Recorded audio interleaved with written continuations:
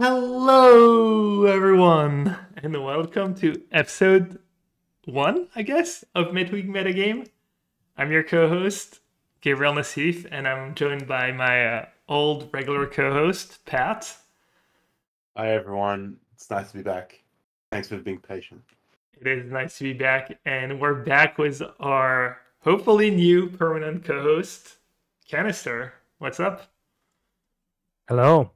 It is a pleasure to join you in Midweek Metagame Season 2. And hopefully it's going to be a lot of fun. Oh, we said midweek metagame next generation, but season two, okay. Why not? Why not? Why not? Season 2 is not too bad. Yeah. Anyways, we're excited to be here. It's been a while. I was a little busy. Pat's been really busy too.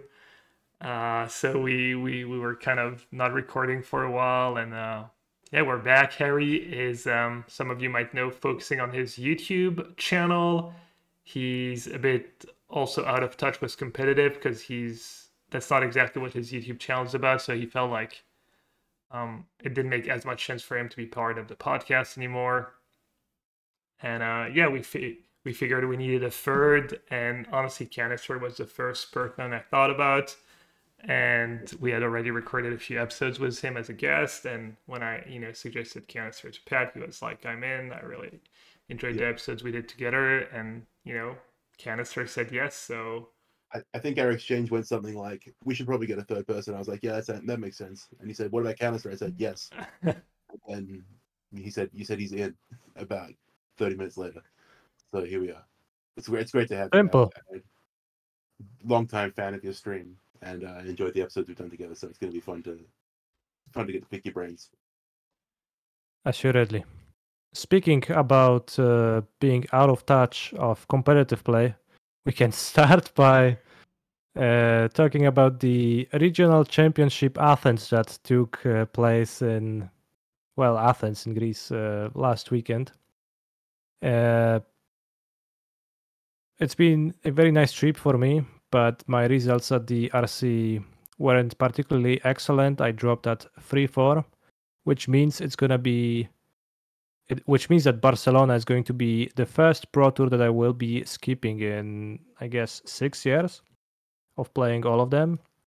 So a little bit bitter, maybe not the happiest about that course of action here. Yeah, I wanted to ask you about it, how you felt, and obviously not great. I guess you can't qualify for Worlds this year anymore. You had never missed a PT ever since you kind of got on the train and stuff. You had never missed one, never skipped one, always been qualified for everything. You were part of the original MPL too? Yeah. Yeah. The original year. So were you MPL the whole way through from beginning to end? MPL and then the Rivals towards the end. Okay. Yeah. Yeah, I remember when I was lucky enough to never like not be qualified for a PT, but when I had to skip my first PT, it was all for like, outside of the games reason. It was when I was playing a little less, and I guess it's all different because it's when I was playing a little less and we were, I think, apartment hunting, so it was not the best timing, and I think maybe it was far too in Hawaii. I loved Hawaii, but I'm fortunate enough to have never had this problem. Yeah. I guess it's a little different when you're active and stuff, when you're streaming. But you said you're still going, right? Yes, I'm still going to Barcelona. There's gonna be a big house of Polish players and my former teammates from the team Sewer Rats. Yeah. So we're still gonna be staying. I'm gonna go to Barcelona. I'll play in the PTQs. I'll play in the Secret Lair Showdown. Maybe I'll end up winning the Brainstorm or the Ragavans, which are worth exorbitant amounts of money. So these are the still gonna be that a are worth trip. like more than any of the kind of non-top 8 prizes in the PT, right? Yeah. It is like honestly pretty close EV wise, probably looking at the other tournaments. So Yeah. And so these PDQs that are going on, are they that presumably that regional championship qualifiers, right? No, Not at regional qualifiers. they do have straight up PDQs. I'm pretty Ooh, sure at the Magic Cons. Maybe Isn't You can that qualify for the next PT. isn't that the ones for the people who are qualified for the PT in Barcelona but like don't make day two or something, or it's on the Sunday? They also have real direct PTQs during MagicCon? Yeah, both of those take place. There is a PTQ for PT players who have failed to requalify for the next Pro Tour, which takes place on Sunday, and you have to have played in the Pro Tour to be eligible to participate in that.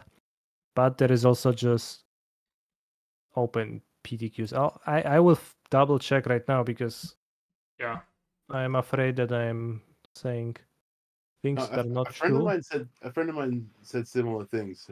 Who's obviously not qualified, but he was telling me, asking if I was going to come down, and the fact that it's direct PDQs, that's pretty tempting. Yeah, I'm pretty sure there are PTQs, and I'm pretty sure they're gonna be in sealed in Barcelona. Yeah. I'm obviously also going. I think we have 15 players on our team this time around, and it's going to be like 10 or 11 of us in a house. So definitely looking forward to it. We're going to be talking about modern in this episode. Was the Lord of the Ring cards. The full set is spoiled. Kind of catching up a bit. I guess it's been a while. Yeah, Not I did a lot everyone. of Rust stuff. Yeah, not everyone listening. Nestle watches my podcast or Canister's podcast or follows Get Smart on Twitter and get the latest news. But yeah, we're gonna be talking modern. I want to talk a bit about Pioneer. Pioneer is gonna be we know some of the formats. So Barcelona's modern was the Lord of the Rings sets, which is legal in modern and older sets and is illegal on Arena and Historic. We know that Worlds is going to be draft plus standard, I believe, just these two formats. And we know that the first round of regionals next year, I think the European one is in France, actually, in Lille, is going to be Pioneer. So, Pioneer is probably not going to change much till then. So it's definitely relevant for, for me, for most competitive players to talk about that stuff. And you played Sacrifice. I feel like throughout the history or the recent history of Pioneer, when I think about deck with high win rates but are necessarily not super represented, I think of Ragdos Sacrifice and I think of Lotus Fields. And I wanted to know if you kind of agreed and why did you end up playing Sacrifice? Uh, Mostly based on vibes because I enjoy the deck, but also I've been having okay results with it, not particularly spectacular, but okay results with it, and it does seem to do the thing you are mentioning where it has an exceptionally high win rate in most matrices from tournaments, despite low representation. So it does seem like a deck that is just pretty good. Yeah. And especially with the latest developments in the deck, which was Fotzi's main deck, 4 copies, getting popular and getting stock, the deck is just much closer to a proper mid-range deck nowadays that is more well-rounded and capable of fighting against combo decks like Creativity or Lotus Field or just like anything that goes bigger control. It's capable of taking those challenges much better than it used to in the past. A big gripe with Ragdos Sacrifice in the past before the adoption of Thoughtseize was that it was a very polarized deck, which was excellent against creature matchups, but so to just straight up bad against non-creature matchups with Thoughtseize. I kind of feel like it's just a great, well-rounded mid-range deck. Yeah. Who did you discuss decks was before that tournament? Did you have a proper testing team, or is this more just talking with people playing on your stream? Yeah, mostly playing on my stream and having like a pretty informal team, exchanging thoughts with a bunch of players, and mostly just streaming and playing. Yeah. Um, how did the tournament? I mean, obviously the tournament didn't go well, but was it just bad matchups, bad draws? Anything you would do differently in hindsight? It's always pretty hard to say, pretty hard to evaluate the amount of bad luck, I guess, that happened to you, or if it was bad luck to begin with. Uh, I think I wasn't the most fortunate at that tournament. I think I probably definitely could make better decisions in my games. I did arrive at Athens in a pretty relaxed manner on Tuesday before the RC, and I spent most of the few first days in Athens chilling out at the beach. Yeah. More so than hardcore playing for the past few days. So I cannot fully know how would it go if I would just jump 10 more leagues in the past few days. Maybe it would go better, maybe it would go worse. I think I'm not unhappy with my deck choice for the tournament. I am not particularly unhappy with my play, but I think just it didn't break my way for the most part. I don't think you could be unhappy with your deck choice, given that it almost dominated the weekend's Magic Online results. I mean, so Jabberwocky finishes second on Saturday, first on Sunday with Rakdos Sacrifice. There's two more copies. There's a fourth place copy on the Saturday, and then a whole bunch of finishes from this deck, and they all seem to be in the same vein as what you're describing with these Thought Seizers main. And yeah, you're right with Fables, between Fable the Mirror Breaker and Blood Tithe Harvester. This is just good Magic cards deck with powerful synergies which can swing a few matchups. What matchups do you really like the sacrifice aspect in, as opposed to the mid range? The big one is Mono White, which is like the most pleasurable matchup to play ever. It's just like the most fun matchup to play in the entirety of Magic the Gathering, kind of. Pinging small creatures with Mayhem Devil is just very cool. And your opponent is helpless, you're very much ahead. It's presumably slightly ahead in the Rakdos midrange mirror, although that always depends a lot on the specific player, how they play, how they sideboard, what sideboard cards they have access to, what plan they employ. But I think Sacrifice traditionally seems to have a slight edge there, and it's kind of feels like a better deck to me in some aspects. It's leaner, it has a cheaper curve, it has fewer lands, it has Daily Dispute, which is great at smoothing draws out, gives you more cards, card advantage. It's kind of like expressive iteration of this deck, right? You just get to draw two and get ahead on resources, and that just makes games so much easier when you get to do that. Are you favorite against mono green too? No, I wouldn't say so. Mono green is a tough matchup, and it's there's a pretty high floor for mono green in the matchup, and it's pretty easy to die. It's pretty easy for them to have draws that it's very hard for Sacrifice to compete with. So you kind of need for them to hit the lower end of the range a little bit. Oh, weird. Okay, that's not sure that's super intuitive to think that Ragdos Sack would be bad against a bunch of elves and stuff, but I guess they go too Well, fast. the elves are fine. The elves are Yeah. fine. The problem is the Karn and Cavaliers, of course. Yeah, Oh. yeah. Khan versus Witches Oven is when you're leaning on that pretty heavily is not a great place to be. Just coming back around to your kind of discussion of the Rakdos midrange versus Sacrifice mirror, what sort of deck sideboard choices can Rakdos midrange make to swing the matchup in its favor, or to make it more favorable for them? Do you think? There's a bunch of strats that people seem to employ when I play against midrange. They seem to have a pretty wide range of cards, but among the most scary cards are, I would say, the builds with 4 Shouldered, because that's one of the more common ways to lose. Given that Claim the Firstborn does not answer Shouldered, the Sacrifice deck often is built in a way where it has a relatively low amount of ways to answer a Shieldred, and if there is 4 of them, then it's pretty likely that one of them will stick and will become a problem. At the RC, I lost a match to my opponent's Sky Sovereign out of a sideboard that could also be a problem. It's a card that's good at dealing with Mayhem Devils and Fable tokens, and also just clocks the sacrifice deck easily. You can also lose to Hidetsugu Consumes All. Pretty situational, but can be excellent for mid-range in some spots. And I've also struggled against the Meat Hook Massacre out of Rakdos midrange at a few spots when people have sideboarded that card against me. So there is certainly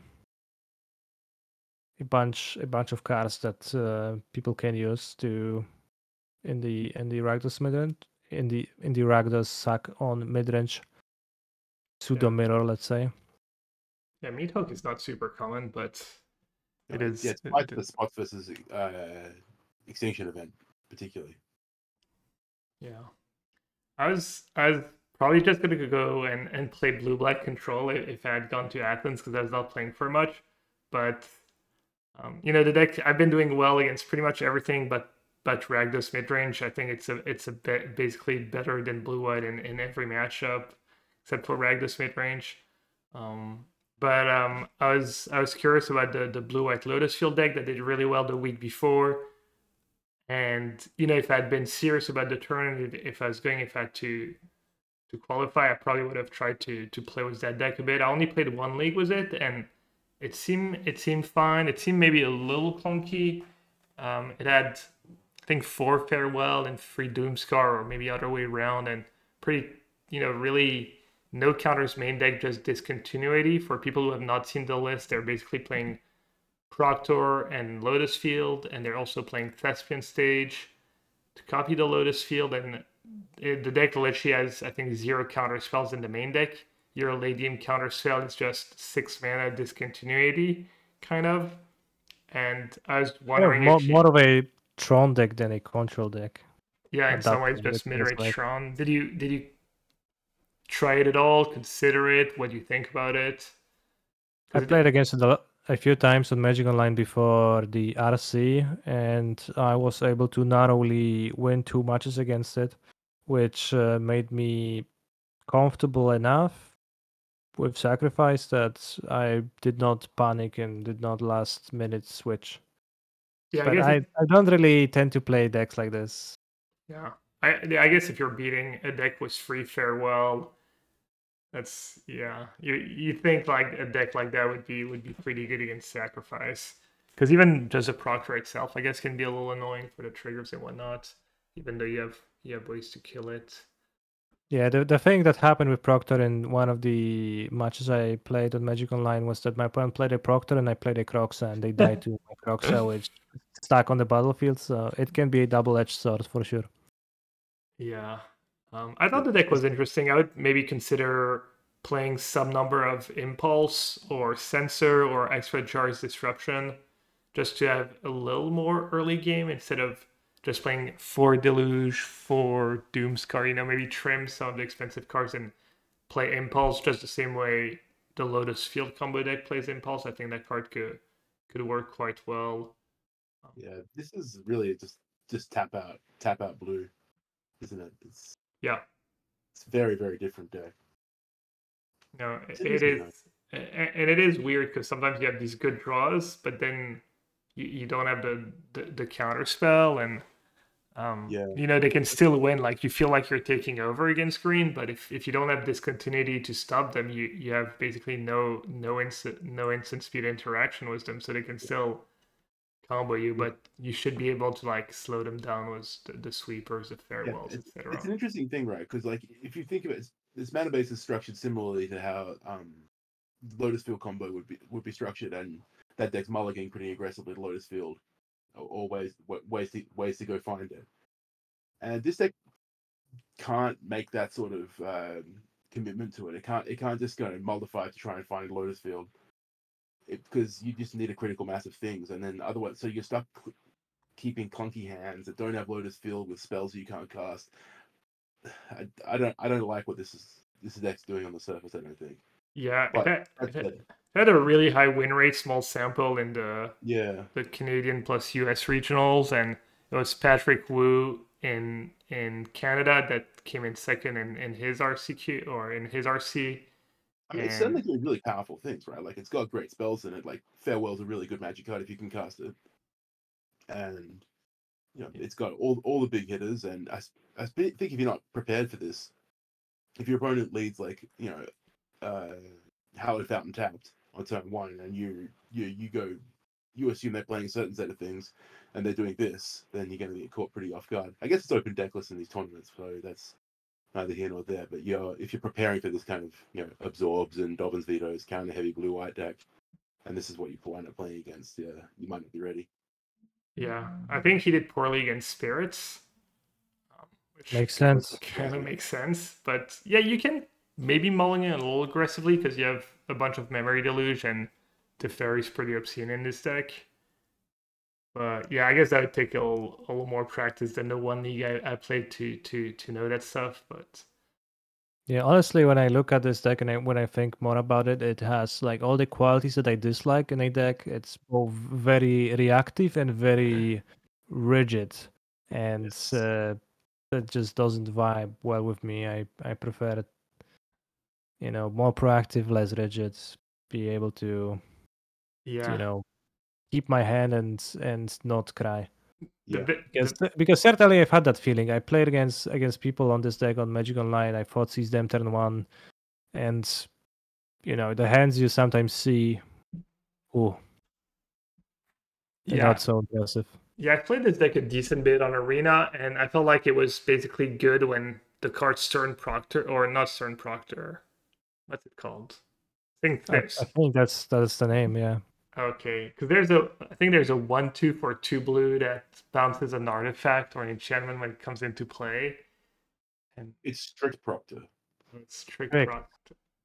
Stone Proctor is a different card, I agree with you. Yeah, Stern Proctor is the blue one. Like it's Trick Yeah. Proctor. I felt like that deck was good when Strict Proctor was good against them. Like there was a mono-white aggressive deck that was basically a bit like the Pioneer one that's all based on come into play effects, and Proctor shuts them down, or maybe there was a food deck and it was decent against them, but it felt like an okay deck to me, just more swingy in your draws, higher variance, etc. So yeah, I guess that's probably where I'll start my Pioneer testing. Just play that deck a bunch.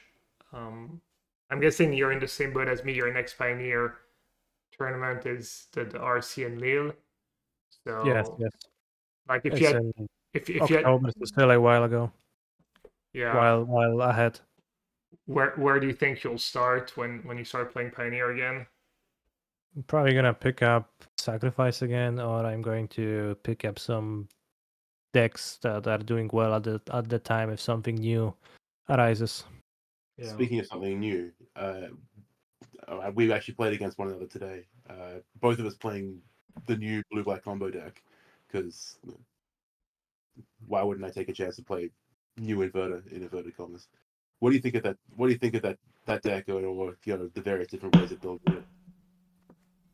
Yeah, it is new on Magic Online in the sense that the interaction between what is the name of that card? Metamorphic Alteration? Metamorphic Alteration and Archfiend of the Dross.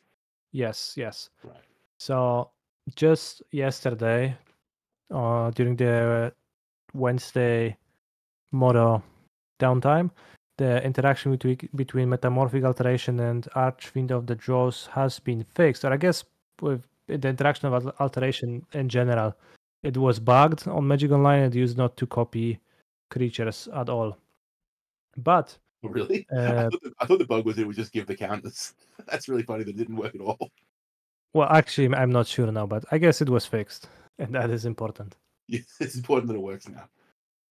So the combo is that you play an Archfiend of the Draws, And then you play the metamorphic alteration on one of your opponent's creatures, turn it into a copy of Archfiend of the Dross, pass the turn to them. Archfiend will trigger, and presumably the creature you put the aura on that your opponent controlled did not have any oil counters on it, so they lose in their upkeep. And we played a pretty funny match earlier today Yeah, I when was I going was to say you're streaming. not describing the other half of the combo where your opponent plays Archfiend of Dross and then you put Metamorphic Alteration on their creature, and they die. Yes, exactly. You don't need to be the one controlling the Archfiend of the Dross. There just needs to be an Archfiend of the Dross in the battlefield. So this leads to very funny mirrors and very dangerous situations. I was foolish enough to cycle the Shark Typhoon on turn 3 and then follow it up with a Archfiend on turn 4, only to realize that your deck was not a classic Rogues deck, but it was a Rogues deck with an extra surprise in it. Yeah, that's right. So yeah, that's kind of the other half of it. That no one really knows how to build this deck yet. So someone was playing it in either the US, was it the US regionals? Someone was playing Yeah, this in it Philly? was Yeah, CFT CT. suck. Do we have a name for the pilot? CFT suck is the online Right, name of the yeah, player. that's the Twitter handle I've been seeing tagged. So they were playing it, and they kind of, I think they did well on day one, and then kind of petered out a bit on day two. Yeah, they were already the player who played the blade in standard, the blue equipment where you equip on your legendary creatures and you kind of pop off, and kind of a combo version of the Grixis midrange deck. And so I guess they were back at it with the spice. I didn't even know that was a combo. Did you guys know that combo even existed? No, and it was legal for the last Pioneer PT, so the one that you all played Indomitable Creativity. I think this was legal. Yeah, Yeah, I wasn't familiar with it either. yeah. So yeah, that's kind of sick. So But what did you guys do? Did you just board out your Archfiends? Did you just board out the entire combo? How did you sideboard? Yeah, I did cut it down on my combo because it seemed fairly dangerous, and I had enough cards to turn my deck into like a proper blue-black control deck. yeah, right. So our builds of the deck were slightly different. So you were playing it in a kind of blue-black control shell, and I was playing rogues with it in. And I didn't have enough cards to take it all out. But I also thought that having Archfiend wasn't necessarily that bad because you can actually just kill them with flyers in that matchup. And so I kept 2 Archfiend, 1 Metamorphic Alteration. And I was banking on you taking out a lot of your Metamorphic Alterations as well when I did that, just so I wouldn't get punked. But I've seen other ways of building it as well. So there's been Grixis mid-range versions, which are kind of your Fables, Blood Tithe Harvesters, basically a red-black deck splashing blue for Delve Spell plus Metamorphic Alteration. There's obviously the control shell that looks like the old inverter decks that you were playing. I was playing it in Rogues. There hasn't been a way to test it en masse, I guess, since it's been bugged on Magic Online, and so no real consensus on whether it's good or not, and what the best way to go about doing it might be at this point in time. Yeah, we're probably gonna see a little bit more of that deck in the upcoming week, maybe during the challenges during the weekend. Honestly, from like my experience, which was like one league deep, and I didn't play against maybe the most representative selection of matchups, as I faced mirrors twice, where I managed to die in the exactly same way in the second mirror I played too. That's so good. But it does feel to me like the combo is pretty fragile, pretty demanding, and a little bit frail overall, right? You need to control your Archfiends, then you need your opponent to control a creature. You need to have your 2-mana aura, which is not a good card outside of the combo at all. You need to play that aura on your opponent's creature and turn their creature into your Archfiend successfully, which can be interrupted by a variety of ways, including creature removal on either your Archfiend or your opponent's creature. Yeah. And some decks just don't play creatures. Like you can play as Lotus Field or Control, and they will just not play a creature for the entire game. So like your alteration is just a dead card. You can play against Sacrifice, and then if they have a Witch's Oven, you will never get to enchant anything. it seems great versus exactly mono green. Yeah. Having outs to kind of if you can build your deck in such a way that it fixes the other match, you're good in the other matchups, but then not weak to mono green. I think that's a pretty advantageous spot. I certainly think the deck is more a Splinter Twin than it is Inverter. Inverter was so difficult to interact with, and so you're kind of ultimate. Like if you just cast Inverter, it did its thing, and then you just had to resolve your other spell, and it all was well Yeah. known to interact with you. Whereas this feels more like, okay, I need to get a mediocre creature into play and then put a completely dead enchantment on it and have that work out. So it feels a little bit more Splinter Twin-esque to me. But I actually think it's quite powerful. And there aren't very many decks in Pioneer that don't have creatures. Even decks like Lotus Field have Arboreal Grazer are in them, and Vizier of Tumbling Sands or whatnot. The blue-white control decks have Wandering Emperor that put creatures into play, Strict Proctor, as we've seen or just been discussing. So I don't think it's completely unreasonable. And you can, if you're doing it in the way that I was doing it, you could just be an aggressive kind of like mid-range / tempo deck at the same time and put pressure on them with Archfiend. They could still do the inverted thing. We just cast it and attack them with your 6/6 flyer. Yeah, I agree that having some other creatures to support your Archfiend to pressure your opponent seems like a great plan. My build it was doesn't kill by itself, right? missing Like it that a only does little 18 bit. on its own. Yeah, exactly. It's pretty dangerous to cast on turn 4 just naked with no plan because you could just die. Yeah, this is where I'm going to be focusing my attention in Pioneer, just for idle fun. I think over the next little while. Yeah. These sort of decks intrigue me a lot. So you think the combos has potential is pretty good, Pat? I felt like it didn't look very good to me, but I'm usually, I guess, err on the side of caution. And So I agree with everything that Kanister said. It's fragile. It's kind of requires a lot of things to go right for you.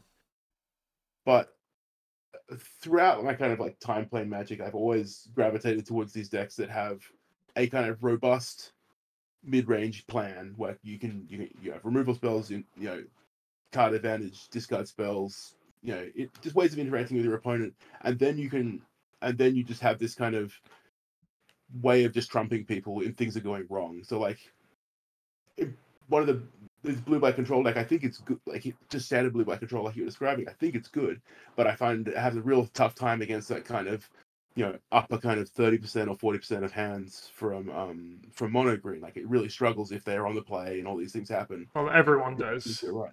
Yeah, everyone does, but this is actually a backdoor out to say, okay, they actually had their upper range of draws, but I still have outs to win. Like I can still just cast turn 4 Archfiend and then turn 5 I can kill them.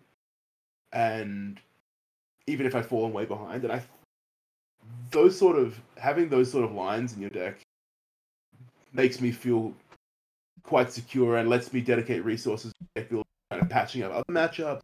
And yeah, it gives you a lot. It's only seven or so slots in your deck and a huge amount of flexibility to tailor your game plan for other matchups or maximize your strengths elsewhere. That's how I felt with Splinter Twins, how I felt with Inverter. There's probably other combos I'm thinking of. Anyway, that's my. This may just be a huge bias in my game though, where I just gravitate towards these sort of decks and spend a lot of time making them work for me. All right. So prediction: is it going to be a tier 1 deck? Is it going to be part of the good Pioneer decks, or is it going to fall off once people's played it a bunch? I think it's gonna fall off. Yeah. What about you, Pat? I think safe money says it's going to fall off, but I'm going to hold on to hope. Yeah. Cool. Should we move on to Lord of the Rings and Modern? Yeah, I'd love to hear about this Lord of the Rings set, which I know nothing about. All right, so for Pat and people at home who don't know much about Lord of the Rings sets, it's a new set that's going to be legal in modern and older formats in paper, as well as historic and arena. It's based on Lord of the Rings, obviously, and it's not meant as a new modern Horizon set, as in super powerful cards. It was, we actually, maybe we can ask Canister what the pitch was, because I just found out that Canister was one of 2 consultants on the set out of active players. there was him, and there was Aspiring Spike too. So yeah, why don't you talk to us a bit about that experience, how it went? I don't know anything about because it's sounds pretty cool. I've never done anything like that for Wizards. Yeah, I did work on the set as I was a consultant. I did get to peek at the file of the cards quite a bit earlier than most of you, I guess, all of you listening.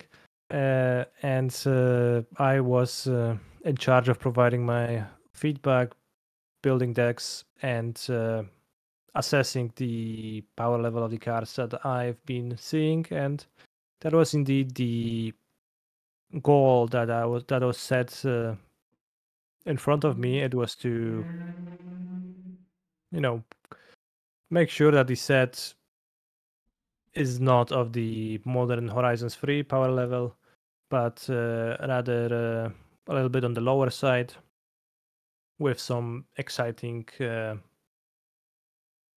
build arounds or new cards that are gonna shake up modern a little bit, but overall much lower level of impact than a Horizons set would have. And yeah, I think so far the reviews I see from players like in my Discord on Twitter, on some other Discords, and on social media in general, maybe a little bit lower on the set, as it does not strike people as an extremely powerful set.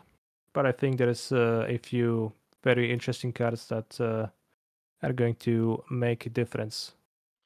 Yeah, I agree. I feel like it's cool. It's a bit like not a standard set, but kind of what you would want maybe out of the standard set for modern. Like nothing super obviously broken, but maybe there's something good. Maybe there's cards that make their way into a bunch of mid-range decks like Orcish Bowmasters or yeah. What Would was it? you would you guys say that you are a big fans of Lord of the Rings, or are you lukewarm about it?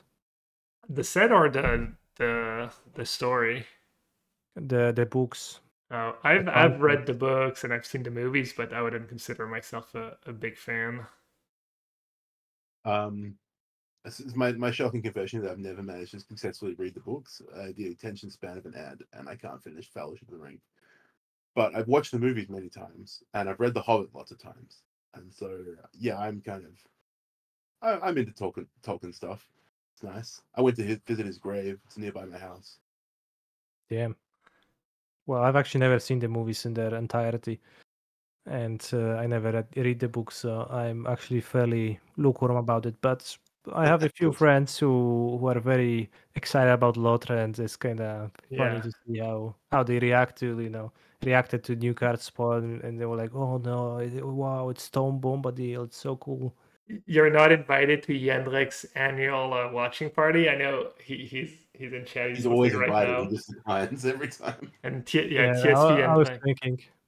I was thinking of maybe doing it this year, maybe trying to watch the trilogy. Maybe it's about time, I guess, with my work on the set would kind of fit. yeah, what was the timeline? About 2 years, if I had to guess. A year and a half, 2 years ago. Yeah, something around that. Back when I worked on the set, Ludus was still a card that was legal in the format, so it was quite a bit different, a bit of a different world. And how long did that last? How were you building decks and trying out cards? Well, just had access to the cards, right? To the like file of the cards. I was building decks with them and then sending them for uh well, together with my feedback for further Okay, inspection. but you didn't like try to play games with, I don't know, Spike or someone on Wizard. I don't even know how that would work, via some No, no, some no, no, no. no, just kind of brainstorming decks and saying this. I think this card's a little bit too good. Were you suggesting changes to the cards? Yes, yes. I will need to probably like go back, review my notes from the past and like check exactly what happened back then because it was a while ago and it's much, and I have to tell you that Magic cards are much less memorable when you don't have an actual like card with an artwork and everything in front of you. I do plan on going back and then maybe recording a YouTube video with some of the cooler stories that I have to that I can bring up from that era. So certainly, I will talk more about that, but I don't have too much more for you right now off the top of my head. Can I ask how and why you got approached to do this? Were they looking for particularly your perspective because you? I regret saying this, but you have a reputation as a modern specialist. This is like that's about as damning of a criticism that I can lay upon a person. But or is it I mean, because it you're did a big appear, fan yeah, of it Lord did of the appear Rings, that or what? like it was since like I had some kind of a reputation for that for being a modern specialist, I Yeah, guess. so they didn't ask you outright, have you seen these movies at all? No, that was not brought up. Good. Dorena would have excluded you if you'd revealed it too early in the process. We can't know. We can never find. We'll never know. All right, that's great. I'm guessing that was not their concern. They're not too worried about the flavor of the cards, more what they do. But yeah, Yeah, don't worry. I've always wondered if I would do a good job making and designing cards because obviously as playing Magic my entire life, I've always thought that maybe if I move back to the state or move to the States, I could maybe if I ever got quote unquote a real job, it would be kind of something that made sense for me to go work for Wizards and designing cards. And I wanted to know if that's something you think you could do in the future. Do you think you'd be good at it? Did you enjoy it? If they ask you to do it again for another set, would you say yes? Probably.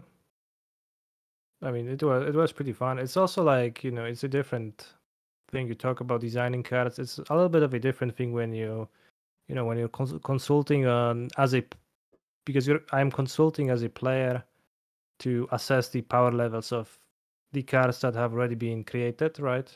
Like designs that have already been prepared. That is does seem and sound much different than working from straight from nothing, right? Just designing cards outright from nothing. But I certainly would not be opposed to doing something like that in the future. Yeah, I mean, I guess they all have, people have their strong suits. Some people are going to be better at designing the cards from scratch. Some people are going to be better at balancing them and whatnot. But yeah, cool. So So I think there's the elephant in the room we haven't addressed. What does it mean to be tempted by the ring? I have no idea. Can someone explain the mechanics of the set to me? All right, I can do that. If you get tempted by the ring, well, okay, it's not as simple. When you get tempted by the ring, I was trying to bring up oh, I thought you the actually knew. I can tell you what Tempting by the Ring is. It's basically a dungeon that goes on one of your creature. It has gap for saving me. it has 4 stages of the dungeon. The first one is basically every time you get tempted by the ring, I think you can make one of your creatures the ring bearer. And the first ability your creature gets is Wait. Oh, You make your creature a legendary ring bearer. true. So let's see if I get it right. I think the first ability it gets is it can't be blocked by a creature with higher power. The second the second ability is when it attacks, you get to loot. Yes. The third ability is weird, I think, because first it's you can't be blocked, and I think the third ability is if it's blocked, something you draw a card, maybe. No. When your ring bearer becomes blocked by a creature, Yeah, sacrifice that creature at the end of combat. yeah. But Which is an extremely odd combination because when it already has the first ability, it cannot be blocked by creatures with greater power, so it becomes a it's wall rarely gonna killer. come up. Maybe it's some Yeah, kind it of becomes a flavor. wall killer. Yeah, and then the last ability is I think when your creature deals damage, they lose free life, or when it attacks, your opponent lose free life. I believe it is deal damage. Yeah, so people have said it's pretty underpowered, but mostly because I feel like the cards it's on are maybe a little underpowered. But I don't know. I feel like it's okay. It's kind of cool and interesting. I mean, of course, you say that as like modern's only arcades wall player, right? It's like, of course, you think the ability is powerful because of the third chapter, third instance of the Ring Temptation being very powerful against your favorite deck, but most people are not as much interested in playing 8 Wall of Omens, so they're But not what as better to impressed block a by it, sculpt creature probably. than a 0/4? I love it. I've learned recently that I live rent free in Canister's mind these days because of Arcades. And the fact that I'm able to win was a bunch of walls, apparently. Love it. Right, so that clarified nothing for me about what Tempted by the Ring does, but that's okay. It sounds to me like it's kind of one of these like initiative style cards, which is doesn't look like it's obscenely powerful on its surface if you read any of the abilities individually, but it's probably better than it looks. It probably plays Yeah, better it's than it probably looks. better than it looks. I think it's pretty. It's not very close to initiative, right? Like in power level, at least. Maybe in function, a little bit because you are ascending like an extra outside of the game object through some levels. I guess so it's similar in that way. Power level wise, it just upgrades a creature that needs to be on the battlefield, uh, regardless of that. But it's a pretty decent upgrade. If you manage to get tempted by the ring 4 times, then your creature is hard to block, loots every time it attacks, and it also has 3 extra power. Basically, I guess deals three more damage to your opponent. So let's say you have a fully tempted Snapcaster Mage on the battlefield, right? That's gonna be unblockable except for 1 power creatures or 0 power creatures. It's gonna be a wall killer. It's gonna just filter your hand every time, and it's gonna have effectively 5 power. So it's not nothing. Yeah. Um, yeah, so there's a And so bunch just to of clarify, you don't require a card in particular called the Ring to be tempted by the Ring, right? It's just a kind of stapled on effect to various different spells and creatures. yeah, some cards just Correct. say Yeah. the ring tempts you. Some spells, some creatures when they enter the battlefield. Yeah. All right, So I could believe this. I could believe this plays better than it reads. yeah, I mean it all depends on where you put it on and if the card's is playable in the first place, because having tempted by the ring on it is not a huge upgrade. Yeah, it's probably gonna be incidental value. It's not gonna be like initiative, which spawns a vintage deck and a legacy deck, right? Yeah. Right. So So people have been saying that this is not a particularly high-powered set, but what are some cards you think are going to make an impact in modern? Like, I've not even looked at the spoilers, so I'm I'm ready for you to read cards out to me that you think are actually pretty good, and we can talk about them. I think the safest bet for a card to actually, as a card that's gonna see play almost assuredly is Orcish Bowmasters, which has a bunch of text, but it does a lot of cool stuff. So it's a 1/1 for a black and a 1 Orc Archer. It has Flash, and when it enters the battlefield, and whenever an opponent draws a card except the first one they draw in each of their draw steps, the Bowmaster deals 1 damage to any target, and you amass Orcs 1. Amassing Orc 1 means you get a 1/1 Orc token if you don't have one yet, and if you already have an Orc token, it gets 1 bigger. It's the old amass mechanic, except I think it was zombies when it first got printed in that one set. So you basically get 2 power and 2 toughness for 2 mana at flash speed. You get 1 damage to any target when it enters the battlefield. So killing a bird, a hierarch, a ragavan, a chandler, stuff like that. Finishing off at the fairy, pinging at the fairy. And you get that ability of dealing 1 damage to any target and amassing 1 whenever they draw a card, not just their first card on the turn. So like it's anything but their draw step. So even if they bubble trigger on your turn, you get to ping, consider anything like that. So, it has a bit of everything going on for it, and just seems like a super solid card overall. I feel like it's a card you're going to play in any black mid range decks, basically. Whether it's maybe Junt or maybe in Yogg, maybe in the Goryo Asmo deck. I've been playing a lot of these decks that have been pretty fun and good. So yeah, just super solid card overall. Yeah, it seems pretty interesting. I would probably think that it might not be quite cutting it if your opponent is not drawing cards except for the draw step. But if they do, then I think the value uh, grows up pretty quickly and noticeably, and then it can actually do a decent amount of stuff for a low mana cost, and also having flash very nice. It's like really punishing card against Ragavan. It costs 2 mana, so doesn't really help against Ragavan on the draw, which is of course the biggest issue, just kind of always.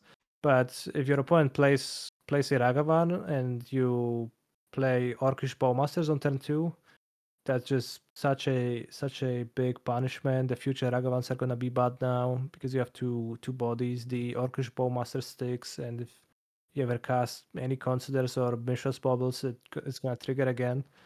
So it honestly maybe it looks like it might even be worse than getting your Ragavan killed by Ren 6. Yeah, has so many applications. Like I was recently trying out a mono white Convoke deck, was the Convoke Knight and Loxodon, and I wish that card was. When I saw that card, I was like, maybe I'll just splash black in my deck just for that card. It makes the two bodies. It's just overpowered, raise It's the a alarm. pretty yeah, it's pretty good for a raise the alarm. It could be something to pair with your Ice Fangs if you want to play kind of a flash. You're already at Snapcaster and Ice Fang. I don't know if you need another flash creature that provides value in these decks, but um, you talk It's about Frag. pretty punishing against Wall of Omens and Wall of Blossoms, so that counts.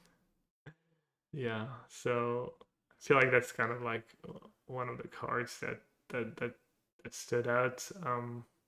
There's the One Ring too, 4 mana artifact, indestructible. If you've cast it, when it enters the battlefield, you get protection from everything, which means you don't take damage, you can't be targeted or enchanted, and it also taps to draw you a card for you put a burden counter, or you draw a card and put a burden counter. No, put a burden counter, and then draw cards equal to the amounts of burden counters on the ring.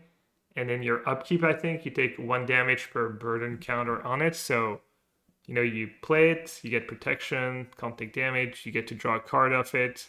Next upkeep, you take 1 damage, you get to draw 2 cards. Just seems like super powerful card, and whether it's in maybe Tron decks or just maybe any deck, any artifact deck, I'm not too sure that card is so different from everything. That's that's a pretty interesting card. Just being able to tap out on turn 4 with impunity and just basically draws you 3 cards, right? And you wind up taking 3 damage, but you can't die on that tap out. No, you actually end up taking just 1 damage, right? You play the ring, you tap it, you have protection, then you untap. There is 1 burden counter on it, so you take 1 damage in your upkeep for 1 burden counter, and then you're tap untapped. it. Then you tap it to draw 2. Yeah. Okay. So you only took 1 damage to draw 3 cards with it. Right. Yeah. That's got a lot of text. That reminds me of it's almost kind of it just in function or form. Sorry, it reminds me of Kaito, where it sort of phases out. It's planeswalker that just phases out and starts accruing card advantage, but it phases you out. I don't. Yeah, I just think that's a really good card. I think if you're ever going to play a 4-mana planeswalker, I think this is an equivalent version that just is really hard to kill. Yeah, I mean the protection ability just seems very very powerful, and especially if you have some ways to use it repeatably. I guess you can like bounce the ring or replay the ring. It needs to be cast, so it's not as simple as blinking it. But I don't know, Teferi bounce my ring, replay my ring. protection from everything. That's a pretty good ability to have. Yeah, or you just play one, draw 3 cards, play another one, draw 3 more cards. Just kind of chain them, have protection the whole time. We're talking about modern where a bunch of decks just main deck 3 and 4 spell pierce and force some negation, so your 4 mana spell, your sorcery speed 4 mana spell better be damn good, but that one definitely feels like it might be. What do you think about the let's say flavor? Like the fact that the first place where your mind goes with the One Ring is to play multiple of them and chain them and like replay one every turn. I was And under the like impression they there was also only have the one copy in the entire. world. Excuse me. I was under the impression there was only one copy in the entire world. Yeah, especially with that entire campaign with the one serialized ring that's gonna sell for millions of dollars or whatnot, and like the end game actual optimal strategy seems to be just to play 4 copies and then like draw extras with each other. Yeah, I mean, I could see that card just shaping the meta where if it looks like it's a good card, there might just be some strats that are borderline obsolete. If you can't meaningfully interact with it. Yeah, I think it if it was to become a large part of the metagame, it definitely obsoletes like just like one turn kill combo decks in a lot of respects. Like if you just stay alive until you can start putting the ring into play, then you have so much card advantage and your shields are up and you just don't die on that tap out turn. Yeah, it fully protects you from Archon, right? Archon targets. Yes, Archon targets. Yeah, Rhinos can force it, but they're mostly just trying to deal damage to you. So this flavor violation essentially of the optimal strategy of playing the One Ring is to play multiple copies of it. Isn't that the sort of thing that you were brought in as a consultant to kind of rule out? That's the sort of thing that you're trying to like. They brought you in to kind of get rid of, right? So yeah, possibly that's well, possibly yes. Although the One Ring, back when I was seeing the cards in the set, was looking much different, and it seems like it came through lots of iterations. I guess that was the card that they paid a lot of attention to, and they probably had a lot of different ideas and a lot of different approaches before they arrived at what they were satisfied developed it with. to death. Yeah, overdeveloped. Doesn't act like the One Ring at all. Though I do enjoy the flavor aspect of you put the ring into play and you disappear for.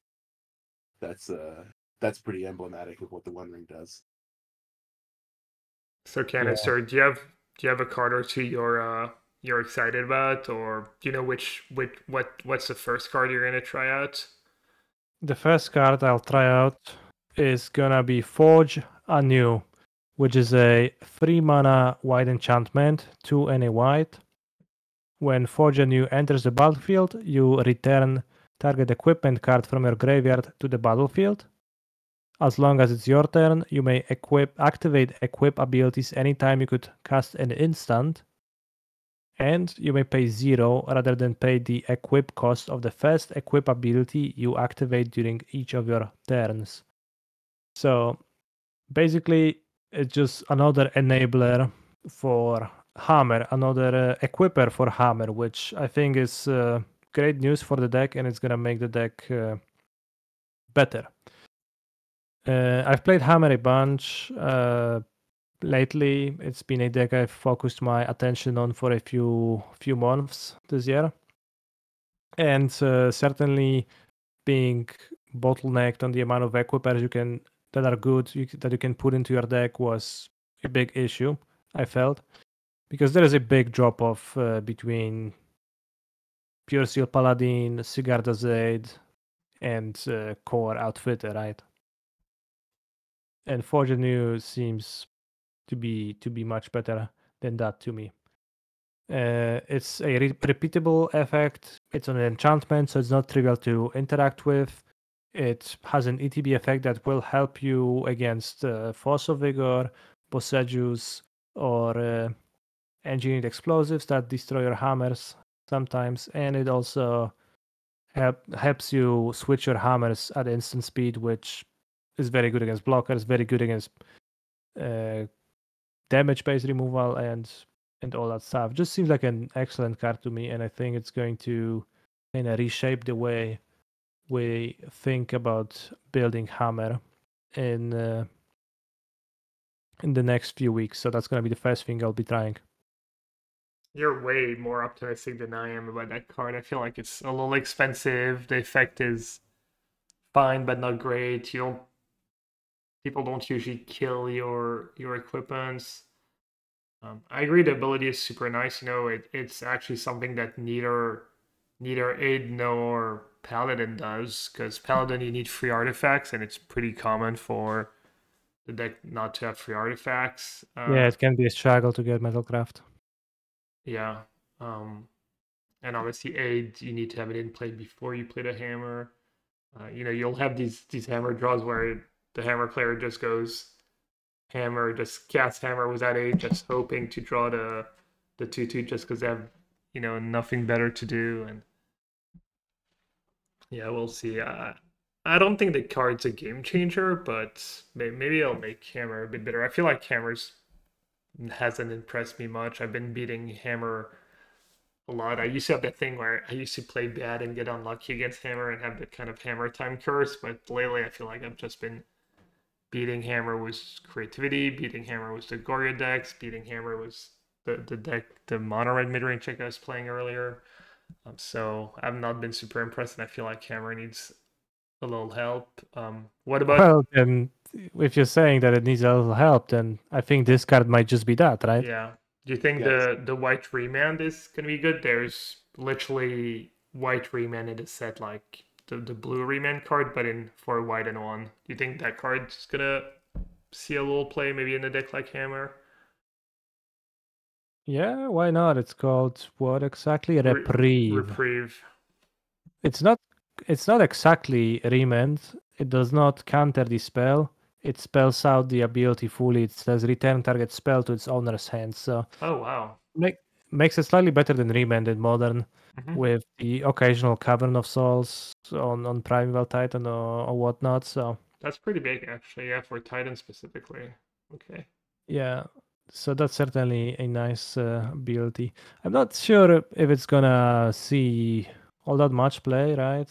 Because when was the last time you've seen a remand in a There was modern deck? actually, I believe, someone who won a Magic Online challenge was 2 remand in their main deck recently was Murktide.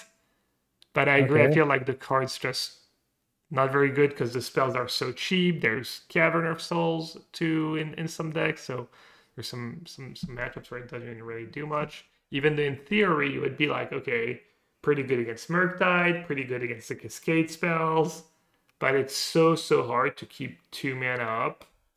Um, Especially when you have nothing else at instant speed. It's one thing to keep 2 mana up in your control deck, but even a card like Hallowed Moonlight that can be really good in some matchups. It's not trivial to keep 2 mana up. I think I was playing Creativity against Rhino the other day, and I had all these great sideboard cards, but it was kind of awkward to try and keep mana up. The Hammer deck does it okay with Urza Saga and Stoneforge Mystic, but then when you have Urza Saga active, it feels a bit bad to spend your mana on something else. I could see it being good, in combination with Hallowed Moonlight, with Surge, so kind of that little diversity and maybe makes it that much harder to play against. Yeah. I agree. It does not seem like particularly excellent, although we could say that the power of the card lies in the fact that it is in the color that traditionally does not gain access to stack interaction. In that sense, so that certainly might be opening new sideboard options for decks that did not have them in the past. So Yeah, I like that aspect of the card. I think it's pretty cool. that's my that's my read on it as well. Is that I'm the biggest remand fan on planet Earth. It's one of my favorite cards of all time, and it's not good enough for modern, in my opinion. But having access to that effect in non blue decks out of the sideboard is something that could be pretty important if you want to get your your white creature deck to be able to beat whatever haymaker that your opponent has. Like it counters Supreme Verdict and that sort of stuff. That's pretty big value. And so sideboard option, I think it's actually pretty reasonable for non-blue decks. Yeah. Format has evolved. I think it was modern, right? When we built the white deck and Paul Rietzel won the Pro Tour in Amsterdam. Was that already modern or was that before modern and it was something else? That was modern, I'm pretty sure. Yeah. Oh, maybe that was extended? Maybe was it still What extended? was in the deck? Wait, Was when just Rietzel one was white, mono wasn't white that just standard? aggressive? Student of Warfare. Was it standard? That was just standard. That was like 2011 standard. Because, anyways, my point was that I think in our sideboard we had I think it was a 3-mana memory lapse. Lapse of Certainty, I believe is the name. I think it's white and 2, and it's memory lapse. And we had that card in our sideboard just because we wanted to be able to interact with. I think it was Scapeshift was a deck in the format, maybe even Titan, and that's a little bit of that, but better. So yeah, you wish you had White Remand back then. Yeah. Anyways, there's a few more cards. I think one that's I just looked it up. It was Pro Tour Amsterdam 2010. It's extended. Okay, it's still extended. Okay. Yeah, and modern came into being 2011. Yeah, because some of the decks were a little like what you could find in modern and stuff. But anyways, one card that was spoiled pretty early on and I thought is gonna be good almost for sure is Delighted Halfling. It's a 1/2 for 1 green Halfling Citizen. It taps for colorless or it taps for mana of any color, but you can only spend this mana to cast a legendary spell. So an Arcades, for example, and that spell cannot be countered. It can cast Teferi, the new Nissa. Just having a 2 toughness mana dork, I think, is really good against Red and 6 specifically. Now you have the Bowmaster too, so if that card starts seeing play. And yeah, I think that card just excellent. I'm not sure how good the can't be countered is, how much value it adds. Obviously better than nothing, and I've gotten my Arcades disputed a bunch, or it means they can't spell pierce your Teferi. So yeah, I don't know. I think that card's just really good. Teferi with this seems pretty excellent. Honestly, right? If you play turn 1 Halfling, turn 2 Teferi, let's say you're playing against a Cascade deck, right? Just that seems excellent. Yeah, I played a bit of Omnath with Utopia Sprawl recently, and I was super underwhelmed just in general by Omnath, and I felt like if Sprawl in this kind of deck wasn't super impressive to me. I'm not sure how much a card that just dies to Bolt or Unholy Heat is going to be, but yeah, in theory it does sound great to play the Pharaoh too. It also seems great in Yawgmoth to me, right? You can tap it for colored mana, you can summon a Grist or Yawgmoth that cannot be countered. That's also seems like a big deal. I think getting Yawgmoth countered was a pretty common way for Yawgmoth, the deck, to lose against Murktide or Control. And another common way for Yawgmoth to lose was to play a Birds of Paradise on turn 1 and get it pinged by Ren and 6. And both of those things are no longer going to happen if you exchange your Dorks for the Halflings. Yeah. No, I agree. So that was another one. And then a couple one that, I mean, there's like maybe I would say maybe 10, 15 cards that have a little potential. There's a new 2/2/4/2 that combos was basically if you have the 2/2/4/2, a cat, and a sack outlet that you can use multiple times. So like the Seraseer, you've got an infinite damage combo. But I want to talk about a couple blue cards. There's Flame of Anor. It's a blue, a red, and 1, and it's a bit like a charm. It has 3 modes that you can choose from. One is target player draws 2 cards. One is destroy target artifact, and one is deal 5 damage to target creature. And on top of that, if you control a wizard, you get to choose 2. So if you have Snapcaster Mage in play, you get to draw 2 cards and deal 5 damage to a creature, for example. And I don't know. Obviously, that card it is really good, but does it have a home? If you're playing blue-red, don't you want to just be Murktide? If you're Murktide, you don't have wizards in your. None of your creatures are wizards. Not the ones people play right now, anyways. And does that card is that card good enough for Murktide? Are you just playing a bad Murktide deck if you're trying to build around that card? I don't know, but it's a really really powerful card. So I'm I kind of just did a excited to quick try it. search. Hmm? I just did a quick search on Scryfall to make sure that Arcades, the strategist, is not an Elder Dragon wizard, and unfortunately, he's not. It's just an Elder Dragon. So that synergy is out of the window. Yeah, I know Delver is a wizard, but not when it flips. There's Snapcaster Mage. There's a few others that are, but I think that the most obvious one is Snapcaster Mage. Maybe Dreadhorde Arcanist is another potential one. Asmorano Mardikaidisina Kuldakar is also a wizard, although that would be kind of a weird pairing. Someone mentioned it. I was like, that sounds kind of good. I've been enjoying the Asmogoria decks. I could see a little. I mean, we're already kind of playing red for Fable, so just add some blue. Yeah. It's a little bit annoying that Flame of Honor deals 5 damage to target creature, and it's just creature you cannot shoot a Planeswalker. It would be really nice to deal 5 damage to a Ren or a Teferi that Blast, right? Yeah. But unfortunately, since the Middle Earth is not a part of the multiverse, there is no Planeswalkers there, so you cannot deal damage to a Planeswalker on the Middle Earth. Yeah, the ship does on any target. What's the big deal? 5 damage. Not that good. Yeah. All right. What about the new Factor Fiction? Have you seen that card Pat Sauron yet? No. Bargain.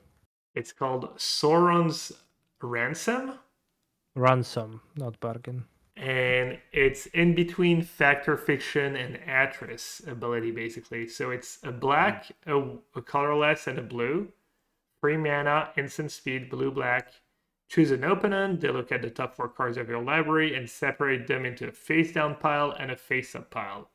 I hope this card's really good. Put 1 pile into your hand and the other into your graveyard.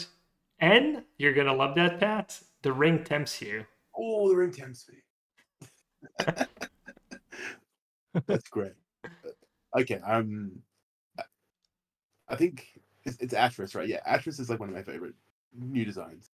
I really love that card. I wish it was better. I really hope this card's good. Yeah. I mean, yeah. I think it's instant. Is it an instant? It is an Yeah, it's an instant. instant. It's going to be interesting because with Atris in practice, I think it was almost impossible to pick the wrong pile. This one might be a little more interesting, a little more mind games. They can split it any way, right? Like, can you ever remember picking a pile of Atris and then being wrong and also it being meaningful? I think it's literally almost impossible to pick the wrong pile and it being in a meaningful way. I mean, sure, you can maybe pick a worse pile, but almost never in a meaningful way. I've given my opponent 1 land face down before, and they've rejected 2 medium spells. But yeah, I guess you're probably right. It's not meaningful. Yeah, but if they reject 2 medium spells, that probably means that. Well, it's not clear what it means, I guess. The situation they were in that spot was they had slim outs and they needed them, and I just protected. Yeah. But no, I think you're probably right. I mean, it is this kind of. Do the cards go to your graveyard? Yes, the rest of the cards go to the graveyard, which I think is pretty great. That tips the favor. I was gonna say if it's kind of like draw the worst 2 of 4, it's probably not great. But if it's draw the worst 2 of 4 and cards in your graveyard, I think that card's probably playable. But what's its home? I just don't know. Moderns. I don't know if we should just set with Pioneer legal, but then that would alter. I like Pioneer being pure.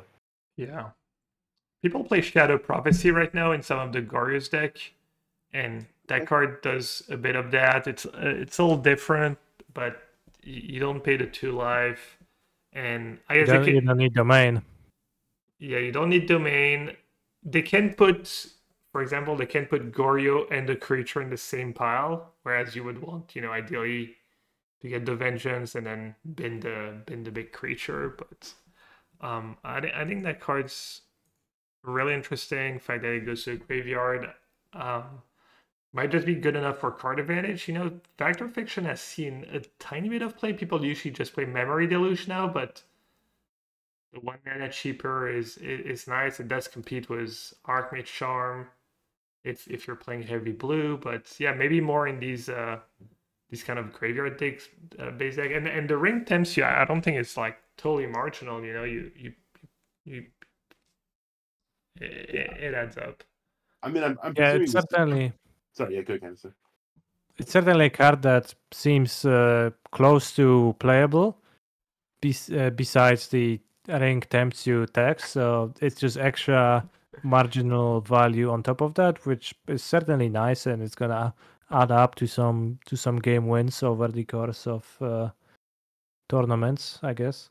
Yeah, I'm just imagining this card goes in decks that contain lots of cheap instants and Snapcaster Mages and like Thought Seizers and Ledger Shredders and stuff like that, and the ring tempting you is added value in those spots, and filling up the graveyard is added value in those spots. If there was some blue black deck, if I was playing some blue black tempo deck, I would try this card out. That's for sure. Yeah. There's just enough lines of text on it that I think would be good. And Atris fun games are fun. All right. I have a few other cards on the list, but I feel like these ones were the main one I want to mention. We'll probably talk about more the set obviously in the coming weeks. It was legal on Moto. The set comes out next Tuesday on Magic Online.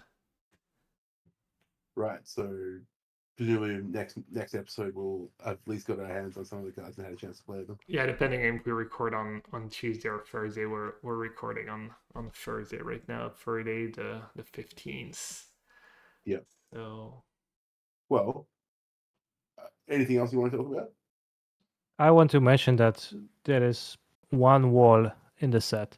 Oh, okay. But unfortunately, it's a black common, Mordor Trebuchet. Damn it. So, nothing for you, Gab, in the set. What about defenders? Defenders are not always walls, are they? Let me make sure. I mean, I feel like to be purer about it, you really need Arcades decks to only have walls, not defenders. What does Mordor Trebuchet do? A 1/4 for 3 mana defender. Whenever you attack with one or more goblins and or orc. Oh my god, I'm not gonna finish reading that. There is one more defender, Shire Scarecrow. An 0/3 for 2 mana. No, it's not very good for your Arcades deck. No, it gets lightning bolt. Oh, true. We didn't mention that the new counter spell. I think it's going to be a sideboard card. The 1 blue counter a creature that has power toughness 2 or less. Yeah. That card seems pretty good. It seems really good, but I think right now, anyways, there's too many decks in Modern that just don't have a target for it, whether it's creativity or, I mean, Rhinos technically has Brazen Bar and Charlos Agent, but there's just a bunch of decks that have no targets for it. It is incredibly powerful against a deck like Yogg. I think it counters Grist, right? Yes, Gris is a 1/1 insect on the stack. Yeah, seems okay to me. The card has spell snare vibes to me. Like you will see people have one in their deck or in their sideboard sometimes. All right, yeah, countering any creatures is not a great place to be. I don't think Essence Scatters a modern playable card. Yeah. Obviously, it costing 1 mana is a big deal, but that spell pierces more modern speed than things that only counter creatures. Yeah. But still, it's always trading up a mana, and that's great. It feels I feel like you're probably not gonna find room in your deck in a deck like Murktide. Maybe if you're playing Snapcaster Mage, you can main deck one, sideboard one or two.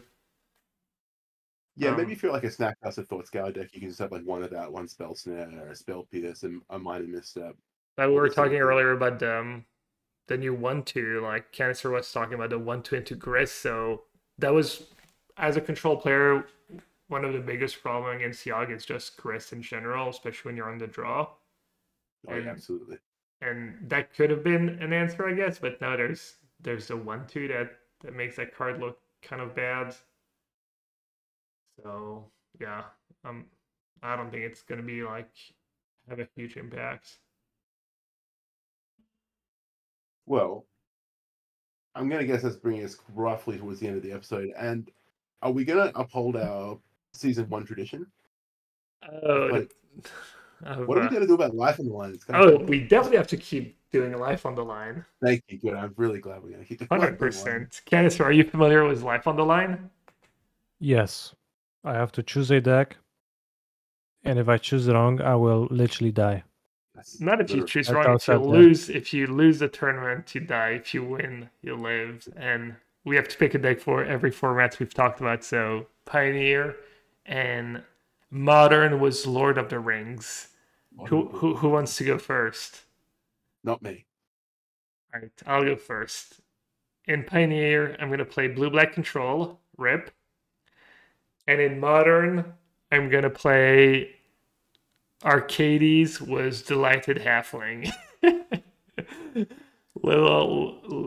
I mean, I guess I'm drawing pretty dead this week. If But you die twice, it doesn't bring you back to life. It's been nice knowing you, Gab. Yeah.